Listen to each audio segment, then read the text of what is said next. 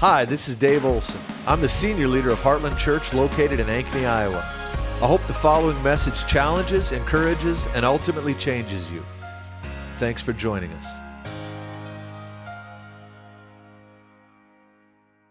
We're going to receive communion this morning. And so I want to teach a little on it. And then if we have time, I want to do one other thing. So this is kind of your buffet this morning. Communion is a covenant meal. It's a covenant ceremony.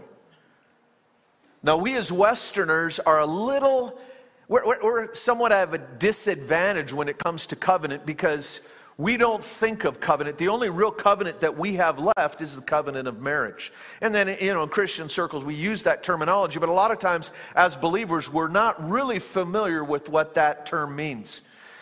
Covenant was really a fixture. It was the foundation of ancient society. It's what put the civil in civilization. It was the cultural glue that kept cultures together. The whole purpose of covenant is to facilitate trust among people. It's really the opposite. A lot of times people will tell you, yeah, we have that, we have contracts. No, that is the exact opposite. The reason we have contracts is because we don't trust each other. So we say, I'm going to have you sign this and I'm going to have it notarized so I can drag your hiney into court if you don't deliver on what you promised. That's contracts. Covenant is really based on trust, and that's why we enter into not the contract of marriage. Matter of fact, as a side issue, ladies, if he wants you to sign a prenup, run. It's not a contract, it's a covenant. And so Jesus, on the night before his death, he gathered the disciples and they had this covenant meal. And he was really transitioning the Passover meal into the Lord's Supper. It was this covenant activity. And so when Jesus sat down with his disciples, he had the bread, they ate their meal and they had the bread and the wine. And he broke the bread and he said, "This is my body broken for you." And he passed it out. And we know from Scripture that when his body was broken a few hours later, when he was whipped at the whipping post, it was for our healing. Scripture says very clearly, by his stripes we are healed. He could have purchased our eternal salvation by just going straight to the cross and skipping the trauma, the torment, all that he went through at the whipping post. But it's at the whipping post that he really did purchase not only our physical healing, but our emotional healing. The chastisement of our peace was upon him, Isaiah said. And so the lifting off of that man of God down in Colombia and the lifting off of the trauma off that woman in Brazil was because of the whipping post. Jesus went through trauma so that we could be relieved of the effects of our trauma. And he went through his body being shredded and his nerves and his bones being exposed at the whipping post so that you and I could be relieved of our physical maladies, so that we could receive physical healing. And then he went to the cross. And that was represented in the cup when Jesus said, "This cup is the new covenant in my blood." The idea of covenant, literally the Greek word for covenant means to cut. The idea behind covenant was making two parties, whether it could be two nations, two tribes, two families, or two individuals, one. That is the whole goal of it, but it's the way to achieve that oneness is through securing trust. And that is the purpose of covenant. And it's important that we understand this because we can go through the motions of receiving communion and not really understand what we're doing. So again, let me say it this way. Covenant is making two parties one through securing trust. That's the one side of it. The flip side is removing doubt. So how do you remove doubt? It's to so convince your covenant party of your intentions that they can drop their guard and be one with you. We know that in marriage, There's a oneness that begins before we take the vows and continues over time as we get to know one another better and better. We drop our guard, and that facilitates that oneness. That is the purpose of covenant. It's to remove the doubts by removing all doubts about our partner's intentions in the covenant relationship. And so covenant, all down through history, always entailed these radical ceremonies. You know, very, very radical things. There was one of the things, and it's alluded to in the book of Jeremiah.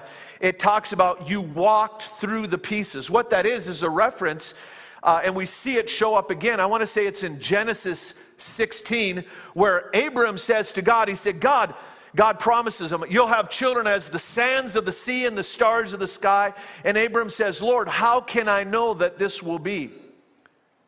And the Lord said, go get a sacrifice. And so Abram goes and gets this sacrifice, and he prepares the sacrifice by dividing the hindquarters from the forequarters, and he lays it out on the ground. And he's preparing a covenant ceremony. But in this scenario, it's different because he just prepares it, but he doesn't enact the covenant. It's like he's prepared the sacrifice, but he doesn't move on in the ceremony. And in this strange picture, Abram is guarding the sacrifice, and it says the birds of the air begin to pick at the meat of the sacrifice, and Abram shoos it away. But he's just guarding it, but he's not doing anything more. And if you understand the idea behind what Abraham's prepared, you'll understand why Abraham didn't move on into the covenant ceremony. Because the idea was they would call it walking through the pieces. It was even referred to as the valley of blood.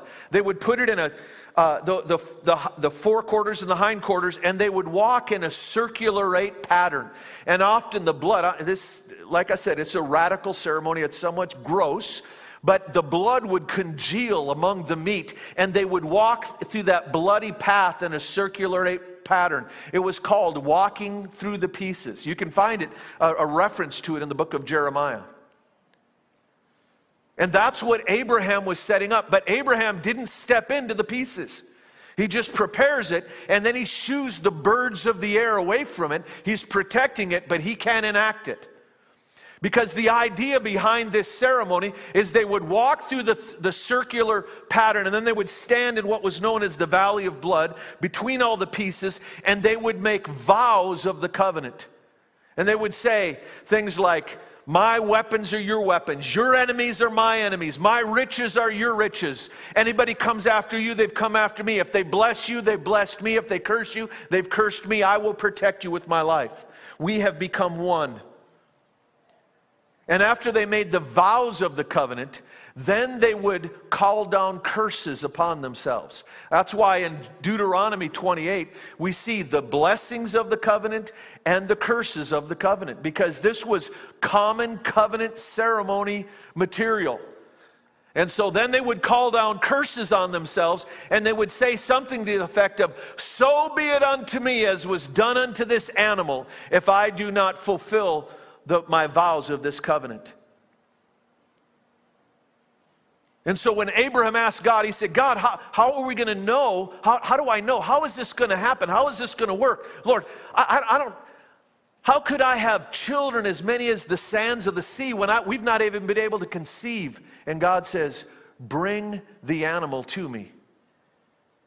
And what God is saying is, I'm inviting you into covenant, but Abraham intuitively knew, I can't enter into covenant with God, because I would bring curses on myself.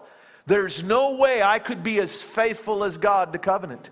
And so Abraham waits, and it says that Abraham went into a deep sleep. And while he was sleeping, that he went into this visionary dream experience where there was a smoking fire pot, a furnace, a torch that went through a circular pattern through the pieces. And what it was is God cutting covenant with himself. It's a picture of Jesus entering into covenant with the Father on our behalf. Matter of fact, if you look in the book of Revelation, Jesus shows up with fire in his eyes and his feet like burnished bronze. It's reminiscent of this picture of what Abraham saw going through the pieces. And the Lord began to declare covenant over Abraham. And it was God cutting covenant with himself. And Abraham would just enter into God's covenantal commitment. And so when Jesus sets the disciples down and he says, "This is the new covenant in my blood," he's inviting them into the covenant he is cutting with the Father. He was the sacrificial lamb, but he was also the high priest that would present the blood sacrifice to the Father.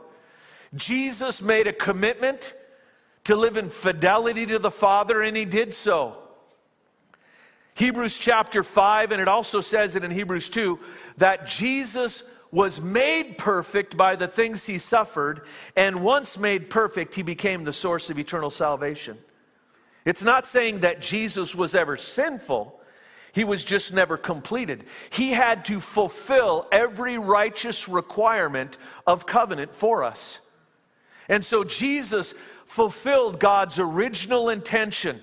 When God had a dream in the garden and he formed Adam and Eve out of the dirt, Adam out of the dirt and Eve out of his rib and presented him back. And God had a dream for this man and this woman to live in covenantal relationship. And through them, God's kingdom would be manifest on the earth. And this royal couple failed and handed the entire world over to the enemy. And so Jesus came as the second Adam and fulfilled every righteous requirement that God ever had for man. Let's approach it this way. You can say it this way, that man, there was a dilemma that stood between man and God. That dilemma was called guilt, but it manifested in two ways. There was the divine problem of legal guilt. Adam and Eve, man, we followed in their footsteps. We have all sinned and we were apart from God. That was legal guilt. That was the divine problem. But there was a human problem as well, psychological guilt that keeps us from God. There are a lot of believers that have entered into the solution of legal guilt through the blood of Christ, but still deal with the psychological guilt of identifying with their past. And if we really understand covenant, covenant will satisfy both problems. It will solve both problems. The problem of legal guilt is that Jesus fulfilled every righteous requirement that God ever had for man, and then hung on the cross and cried out this phrase, "It is finished." I would propose to you what he was saying, what he was speaking about when he said it is finished, is God's plan for man. Every righteous requirement that God ever required of man was fulfilled by Jesus. And then he gave up his spirit. And we know in Hebrews chapter 9 that after his resurrection, Jesus presented the Father with the blood like the high priest would do once a year. And for the first time and the last time in all of human history, there was a man who had achieved righteousness based on his own behavior. He had earned the right to walk boldly into God's presence and present himself. The life of Jesus was in the blood. He was presenting the fulfilled life, the life that had fulfilled every requirement that God had for man. That's what was in that blood. And when he did that, it met the legal requirement.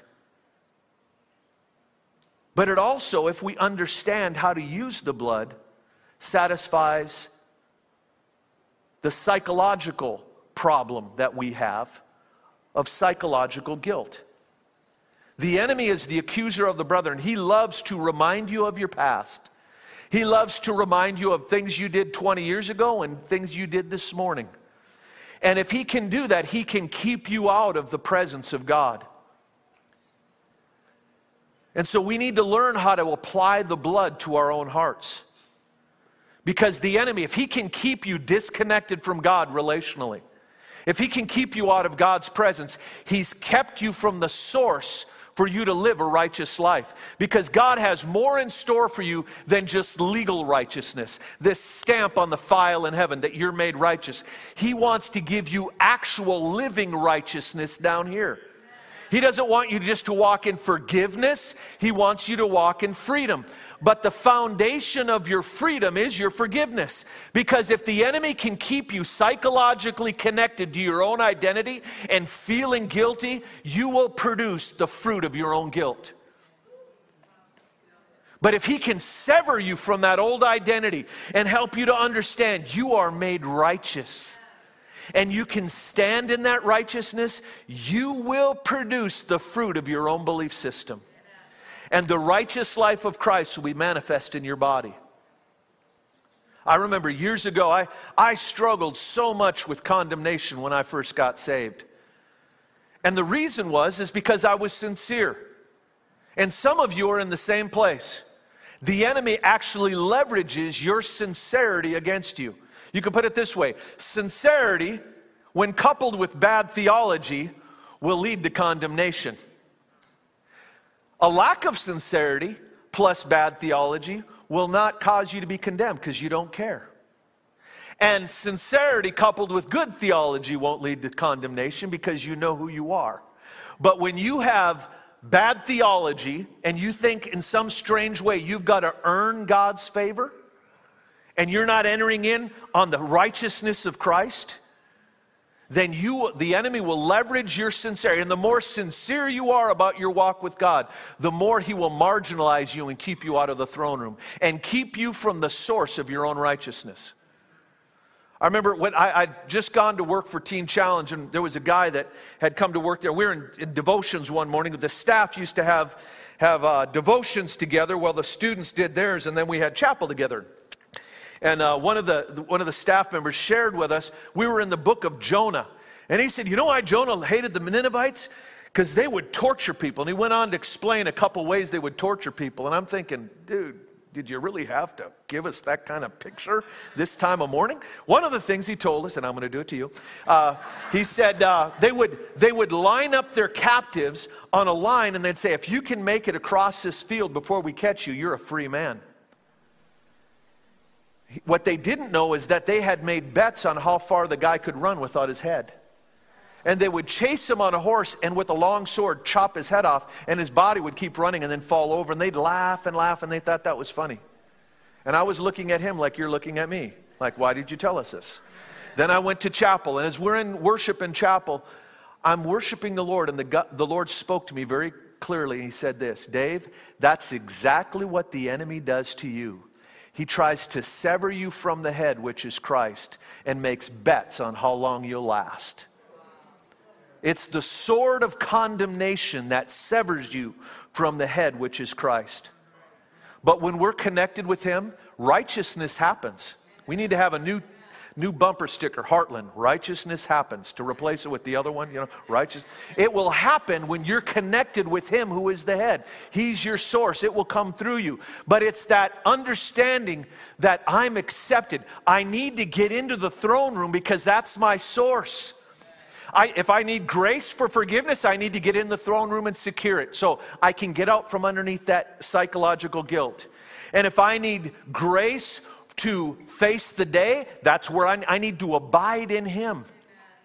And so it's understanding how to use the blood. So catch this: the blood of Jesus has satisfied every requirement God has for man. When God began to deal with me in 1988 about this subject, 1987 and 1988, he began to talk to me about the blood and explain this to me. And I would go through these mental gymnastics when I'd get into worship. I would picture myself outside the throne of God, and there was an angel carding us. Okay, do you have an ID so you can get in? But it wasn't an ID, it was to check our righteousness. This is what worked for me. And I would show him the bowl of blood. And I knew the one thing God required for me to get in there in his presence was a perfect life. And I would say, God, I don't have it in and of myself, but I've got it in this blood. And I would picture the Lord saying, come in boldly. and worship. And I began to retrain my mind to enter in by the blood of the Lamb. There is a blood on the threshold of God's presence. And if you can understand that blood, you can get in and stand boldly before the throne of grace. And there are some of you that need to learn how to use the blood. There's an application towards God, and there's an application towards the enemy. When it says they overcame him, it was the enemy by the blood of the Lamb, the word of their testimony, and their love not their life unto the death. So there's an application of using the blood as a weapon towards the enemy and his condemnation. And the way we do that is we apply it to our own heart, and we understand that I'm made righteous by what he did. I can never be righteous enough on my own. I'll never outgrow my need to enter by the blood of the Lamb. But once you become secure in that, I'm telling you, that's when righteousness begins to spring forth in your behavior on a consistent basis. One of the primary ways the enemy will keep you locked into old behaviors is through guilt and condemnation and despair. And you give up. And just to relieve yourself of that psychological guilt, we go and we begin to indulge ourselves in other things again. And so this thing of the blood is crucial. So we're going to receive communion this morning. We're going to enter by the blood. I want you to, if you don't have one of these, if the ushers could just go ahead and, if you don't have one, just raise your hand and we'll get one of these little containers here. And if you could peel this off. Last time I spilled juice all over my white shirt, so I didn't wear white today. And we're going to take the bread first. And we need to understand the significance of Jesus breaking the bread first. You remember where Jesus said to the man, the crippled man, he said, your sins are forgiven. And the teachers of the law gasped, who does he think he is? And Jesus says, I discern your thoughts. He said, well, is it easier for me to say, pick up your mat and walk? He healed him. And with that, he showed there's a connection between our physical healing, the effects of sin, and sin itself. I'm not saying if you have sickness in your body, it's because you violated God. I'm saying sin entered the world, and sickness itself is a result of sin entering into the world. And Jesus took care of both. He could have avoided tremendous pain. He could have took a shortcut and said, hey, it's good enough that I given them heaven as an eternal home. They can deal with their sickness till they get here. But he didn't do that. He went to the whipping post. So just take that. Would you hold that before the Lord? King Jesus, we thank you. Just thank him right now. We thank you, Jesus. Lord, we thank you that you went to the whipping post. You endured the shame, the pain, the trauma for our healing.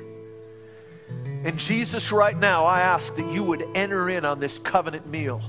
And Lord, those that are dealing with trauma, God, that you'd begin to lift it off of them right now. God, those that are dealing with shame and guilt, Lord, rejection, all these effects of the fall. Lord, the chastisement of our peace is upon you. Lord, we ask that you would release your peace. And God, help us to enter in by faith and receive what you paid the price for. Lord, heal bodies this morning. Lord, even those that are watching by the internet this morning, God, we just release your healing. If you're watching this morning, I want to encourage you, lay your hands on your body. And Lord, we release healing. Hallelujah. Thank you, Jesus. Let's eat the bread. It's a very generous word for what we just ate, isn't it?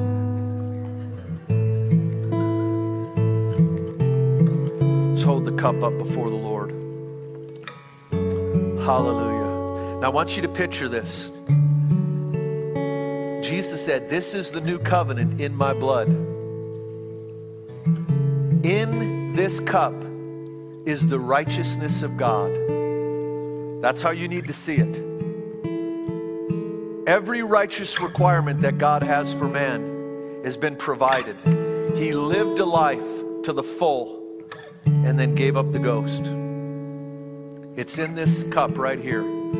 So if you're struggling with guilt or regret, don't live that way anymore. Put it behind you and enter into His righteousness. It's a new day in Christ. His mercies are new every morning because it's always available to us to have a new day and start anew. Jesus, we thank you. We thank you for your blood. Hallelujah. Thanks for listening to our podcast. If you'd like to help more people hear this message, you can get the word out by subscribing and sharing it on social media. If you'd like to support the ministries of Heartland Church, you can do so at heartlandchurchonline.com/give.